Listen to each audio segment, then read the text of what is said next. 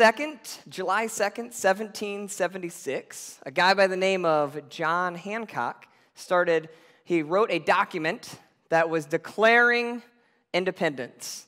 And 2 days later, on July 4th, Congress passed this Declaration of Independence. And it's a document that has changed over the years, but it's simply put, it is a document that declared our independence and showed our freedom to the world, that America was a place of freedom.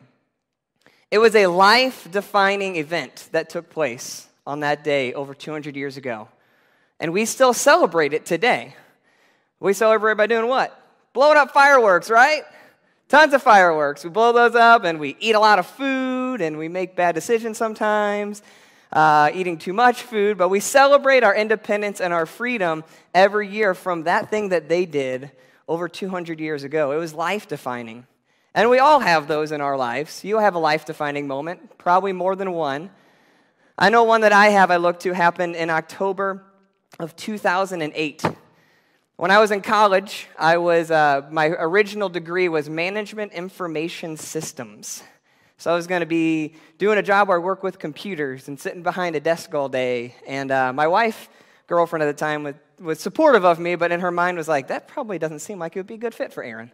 But she was supportive of it. But I remember when I was at University of Missouri, St. Louis, I started taking some classes that were more advanced in this degree on things like HTML coding and JavaScript and C++ programming and all these things. And I realized this was not going to be something I'm going to do for the rest of my life.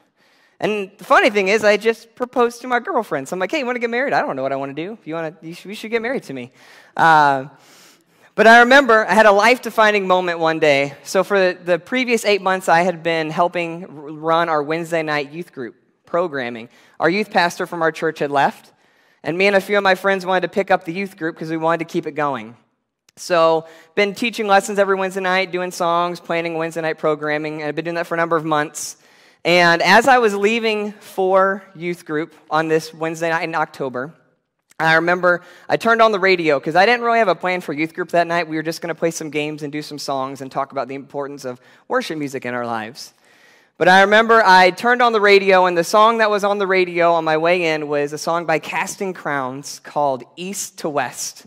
And the song is adapted from a scripture that Pastor Brian shared with us last week. It's from Psalm 103, and it says, God has removed our sins as far from us as the east is from the west. And I remember just a day or two prior, I had been watching a video of the guy who wrote this song explaining how beautiful of an image this is, of our sins being cast out as far as the east is from the west, and how if you hold a globe and you go north, eventually you're going to hit the North Pole and then go south. And then you'll go south, and then you'll end up going north, and they meet each other, the north and south. But if you go east, you're never going to stop going east. It never meets the west. And this beautiful imagery that our sins are cast out that far from each other. They'll never meet.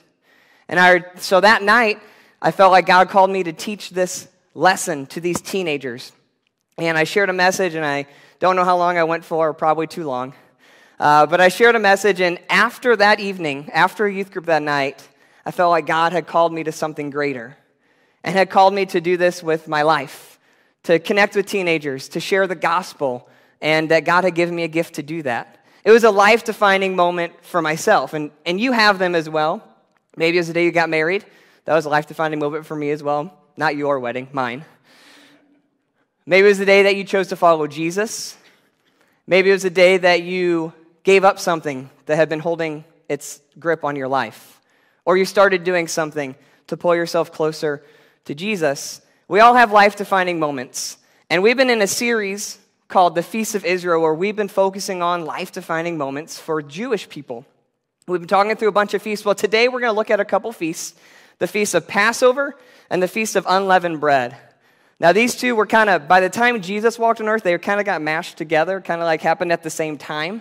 And we're going to talk through these feasts a little bit and how they apply to us today. Especially if we're not Jewish, they may not apply to us as a Jewish person, but what the symbolism from these feasts applied to us today and how Jesus fulfilled them. But the thing about the Passover and unleavened bread is the Passover was a life-defining event for generations. The Passover was something that happens to Jews that Jews to this day later this week are going to celebrate something that happened thousands of years ago, and it was the Passover. And it was the Feast of Unleavened Bread. And so let's see what the Unleavened Bread Feast is all about. We're going to be in our Bibles in Exodus chapter 12. So if you got your Bible, it's a great place to turn to. We're going to be reading. This is when God set forth these feasts, the Feast of Passover and Unleavened Bread to the Jews. In Exodus chapter 12, starting in verse 14, God said, "This is the day you are to commemorate. For the generations to come, you shall celebrate it as a festival to the Lord, a lasting ordinance. For 7 days you are to eat bread made without yeast. On the first day, remove the yeast from your houses, for whoever eats anything with yeast in it from the first day through the seventh must be cut off from Israel. On the first day, hold a sacred assembly, and another one on the seventh day. Do no work at all on these days, except to prepare food for everyone to eat. This is all you may do." Verse 17, celebrate the Feast of Unleavened Bread. Why? Because it was on this very day that I brought your divisions out of Egypt. Celebrate this day as a lasting ordinance for generations to come. This idea, I love how God is very practical in what he has his people do. Very practical, because the reason that they were supposed to be doing unleavened bread is because the part of bread that takes a while to make is the leaven. You put the leaven in, it rises. Any bakers in here know this, that this is what helps the bread to rise, and I think what gives it really good flavor. Right? So the leaven is a part of that process. Well, God said, I'm going to be delivering you from the captivity you're in Egypt right now, and during this time, you're not going to have time to wait for the bread to rise. So during this week, have unleavened bread so you are ready to go whenever I deliver you from Egypt. They had been in Egyptian captivity for generations, and God was about to save them from that. And the thing about leaven is, to a Jewish person, leaven represents corruption. It represents sin in their lives. So God has them physically remove the leaven from their lives. And during that time, they are also supposed to be removing it spiritually from their hearts. The corruption that happens from the leaven. And this feast is what leads us to Jesus. Hundreds of years later, Jesus walks on the earth. He comes into Jerusalem. And he's on this donkey, and it's what we call Palm Sunday, which is what we're celebrating today, Palm Sunday. Jesus arrives in Jerusalem on a donkey, and the people have these palm branches, and they're laying them down at his feet saying, "Hosanna, Hosanna." They're praising him. They believe he's the Messiah. Right now they do. A lot of them are going to change their minds pretty soon. Because what happens is the next day, Jesus does something pretty crazy. He does something that a lot of people would never do in his situation. But he goes into the temple, and he cleanses it, and he destroys some of the things that they are doing, because at this time in Israel, they had turned the temple into not a place of worship, into a place where they were trying to just make money, and they were trying to put themselves first and make themselves greater. So in Matthew chapter 21, we see this. Jesus entered the temple. Again, this is the day after Palm Sunday. And he entered the temple courts and drove out all who were buying and selling there. He overturned the tables of the money changers and the benches of those selling doves. It is written, he said to them, "My house will be called a house of prayer, but you are making it a den of robbers." Now, a lot of scholars believe that this is the week that Jews, by this point, were celebrating the Feast of Unleavened Bread. So there's some beautiful imagery here of, while the Jews are at home cleansing out their homes of the leaven, Jesus is in the temple cleansing it of its corruption. It's a very powerful visual that Jesus puts in place, and this is what starts his last week on earth.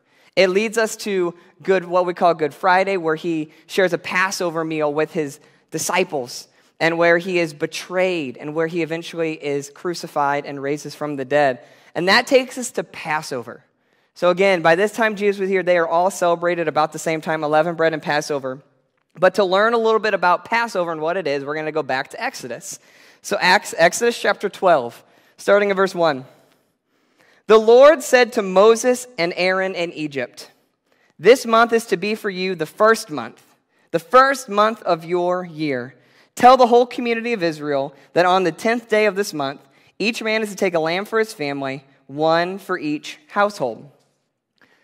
Now, just to take a quick second here, what's getting ready to happen is a big deal. God says, you're going to now start your year based on this, because it's going to be life-defining.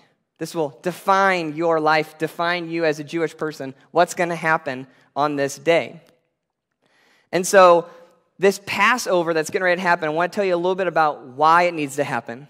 The Jews have been in captivity for so many years under Egyptian slavery. Egyptians, they forced them to do things that they weren't able to do, and they killed some of them, and they did some awful, awful things. And then God called a guy named Moses. And Moses had a life-defining moment when God spoke to him as a burning bush. Moses said, I can't do it, God. I'm not able to speak for you. I'm not good at speaking. You send someone else. So then God says, all right, your brother, Aaron, great guy. I mean, come on, right? So your brother Aaron's going to go with you, and he likes to talk. I mean, come on. What a great name then. We all get this, right? So Aaron, he said, he's going to speak for you, he's going to help you, but you are going to be the person I use to deliver my people, the Israelites, from Egypt. And so that's where we are. We have to get out of Egypt. We have to get out of this captivity we're in. And verse 4 tells us what they're going to do on this evening. If any household is too small for a whole lamb, they must share one with the nearest neighbor, having taken into account the number of people there are. You are to determine the amount of lamb needed in accordance with what each person will eat. The animals you choose must be year-old males without defect, and you may take them from the sheep or the goats. Take care of them until the 14th day of the month, when all the people of the community of Israel must slaughter them at twilight. Then they are to take some of the blood and put it on the sides and tops of the door frames of the houses where they eat the lambs. That same night they are to eat the meat roasted over the fire along with bitter herbs and bread made without yeast. Do not eat the meat raw or cooked in water, but roast it over the fire, head, legs, and inner parts. Do not leave any of it till morning. If some is left till morning, you must burn it. This is how you are to eat it, with your cloak tucked into your belt, your sandals on your feet, and your staff in your hand. Eat it in haste. It is the Lord's Passover. So God has put together this meal that they are supposed to celebrate the God delivering them. And he says he calls it a Passover. What does that mean? What is a Passover? Why do they call it a Passover? Why not call it just a fun meal? Well, there's bitter herbs involved in it that they're supposed to eat that will make their faces go sour. So it's probably not super pleasant. But why do they call it a Passover? Well, we're going to see in verse 12 why it's called Passover. On that same night, I will pass through Egypt and strike down every firstborn, both men and animals, and I will bring judgment on all the gods of Egypt. I am the Lord. The blood will be a sign for you on the houses where you are, and when I see the blood, I will pass over you. No destructive plague will touch you when I strike Egypt. So the reason it's called Passover is because God literally would see the blood of this lamb they sacrificed on the doorframe of their homes and would pass over that home. See, Moses had been going to Pharaoh and saying, using God's words, let my people go. My people need to be out of Egypt. And Pharaoh said no. He would say no, and then he'd send a plague. God sent a plague. There was plagues of frogs covering land. That sounds gross. I have seen frogs in my front yard, and I don't like them. I can't imagine them being covered everywhere. But then he sends plagues of locusts, and he sends plagues of boils on the people, and he sends plagues of death of livestock, turning the water into blood, darkness.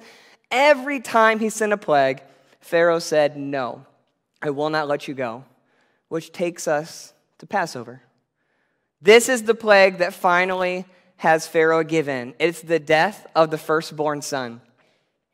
And so whenever the Spirit of the Lord, that the angel of death would come through the land, if the blood of the lamb was not on the doorpost, they would lose their firstborn son. I can't imagine the pain and struggle that was going through the lives of those people. But all of this was to get his people out of Egypt. And there's something that's really important that I think is very valuable. Maybe you need to hear this today.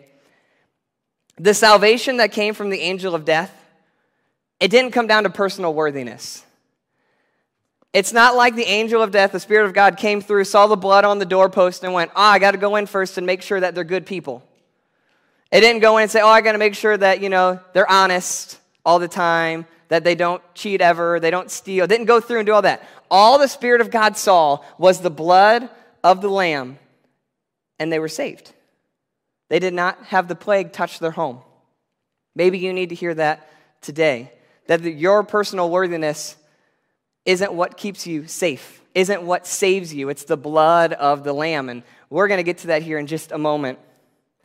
But the Jews celebrate this feast every year. Like I said, later this week, there's going to be Jews around the world celebrating this event, this Passover, the day that God delivered his people from Egypt, and they would share a meal together. And the Jews, they remember this by reenacting it. They literally do the meal that we just read about in Exodus, even to this day, even with unleavened bread and with eating bitter herbs. And they are remembering what happened to the Jews thousands of years ago, how God delivered them. And this was a process, this was happening when Jesus walked on the earth. So this idea, Jews knew that the Lamb of God represented something powerful. The Lamb of God is what saved the Jews and what helped them be a people that were chosen and taken out of Egypt. So they knew this idea of a Lamb of God was a big deal. So when Jesus comes and walks on the earth, he finds his cousin John the Baptist. And John the Baptist yells out with everyone around to hear in John chapter 1:29, he says, "Behold, the Lamb of God who takes away the sin of the world." John didn't just use a random word here. John specifically used words that Jews would know said that Jesus is that Passover lamb. That Passover lamb that saved the Jews from captivity in Egypt is now Jesus that will save everyone.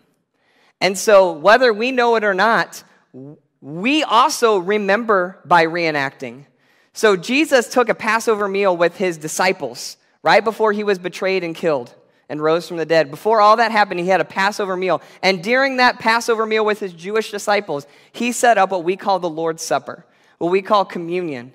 And even to this day, every Sunday, we reenact what he did. We reenact his way where he took the blood and the juice and blessed it and said, "This is how you are to remember me. You are to remember this covenant I have made with you." So we remember today by reenacting as well. The Jews remember from Passover. We remember Jesus and what he's done for us. But the beautiful thing about communion, Lord's Supper, that we're going to celebrate here in a little bit, is that it anticipates something more. Passover pointed to the past. Hey, remember what happened? Remember that we were saved through that? Remember all those things that God did for our people? The Lord's Supper looks back at what Jesus did for us, but also anticipates something more. In 1 Corinthians 11, the Apostle Paul writes, "For whenever you eat this bread and drink this cup, you proclaim the Lord's death until he comes." We're anticipating something more. Jesus can't come back if he's still dead.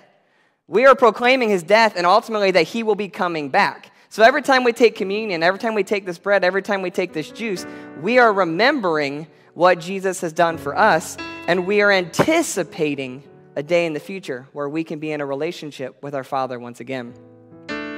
See, the Passover and the Lord's Supper, they both have the same aims. They remind us who we are, they remind us who God is, and they remind us what he did for us. For Jews, they are reminded that they are God's chosen people. They are reminded that God loves them, that they will be his people, he will be their God. Jews are reminded that God is the God of deliverance, that God is the Holy One, the Almighty One, and they are reminded what God did for them, that he saved them from their slavery, saved them from their pain and suffering, and he delivered them.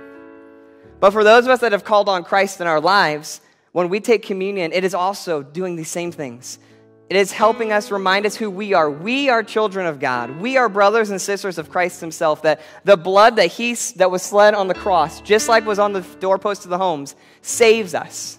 We are reminded of that. We are reminded who God is, that God is a loving Father, that God is a gracious Father that extends this grace to anyone who calls on his Son. We're reminded of what he did for us, giving up his only Son. I have a son. I have 3 daughters and 1 son. I can't imagine any situation where I give him up for anyone. Yet God gave up his only Son for everyone. That is what we celebrate when we take communion. when we take the Lord's Supper, we are reminded of these things, reminded who God is, who we are, and what he did for us. If you have not taken on Christ in your life, today could be that life-defining event for you. March 28th, 2021 could be the day you finally say, I am ready to make a decision to follow Jesus with my life. I am ready to go all in. I am ready to get baptized. I am ready to live my life for him. That could be today. Today could be that life-defining event. But the thing I love about that decision is it's not just life-defining, it's eternal life-defining. That decision we make today, or that decision we made in the past, has eternal consequences. Gives us an opportunity to be in relationship with God for eternity. And so as we get ready to take communion, we're all going to take communion here together in just a moment. If you didn't grab it on your way in, we're going to have stations in the back that you can go to in just a minute. But we're going to share communion together, and we are going to be reminded of who we are. We are going to be reminded of who God is, and we are going to be reminded of what he did for us. Let's go ahead and pray. God, I thank you for your sacrifice, that you gave up your son for me. I pray that today we choose to put you first. That if we haven't made a decision to follow you through your son, that today is the day. Today is that life-defining moment. I thank you that that's all we have to do. We don't have to go through and do a bunch of stuff. We just have to put our faith in you and put our faith in what he's done for us and give our will to him. It's in Christ's name I pray, amen. We're all going to take communion together here in just a minute. So if you didn't get it, we got stations in the back and the sides.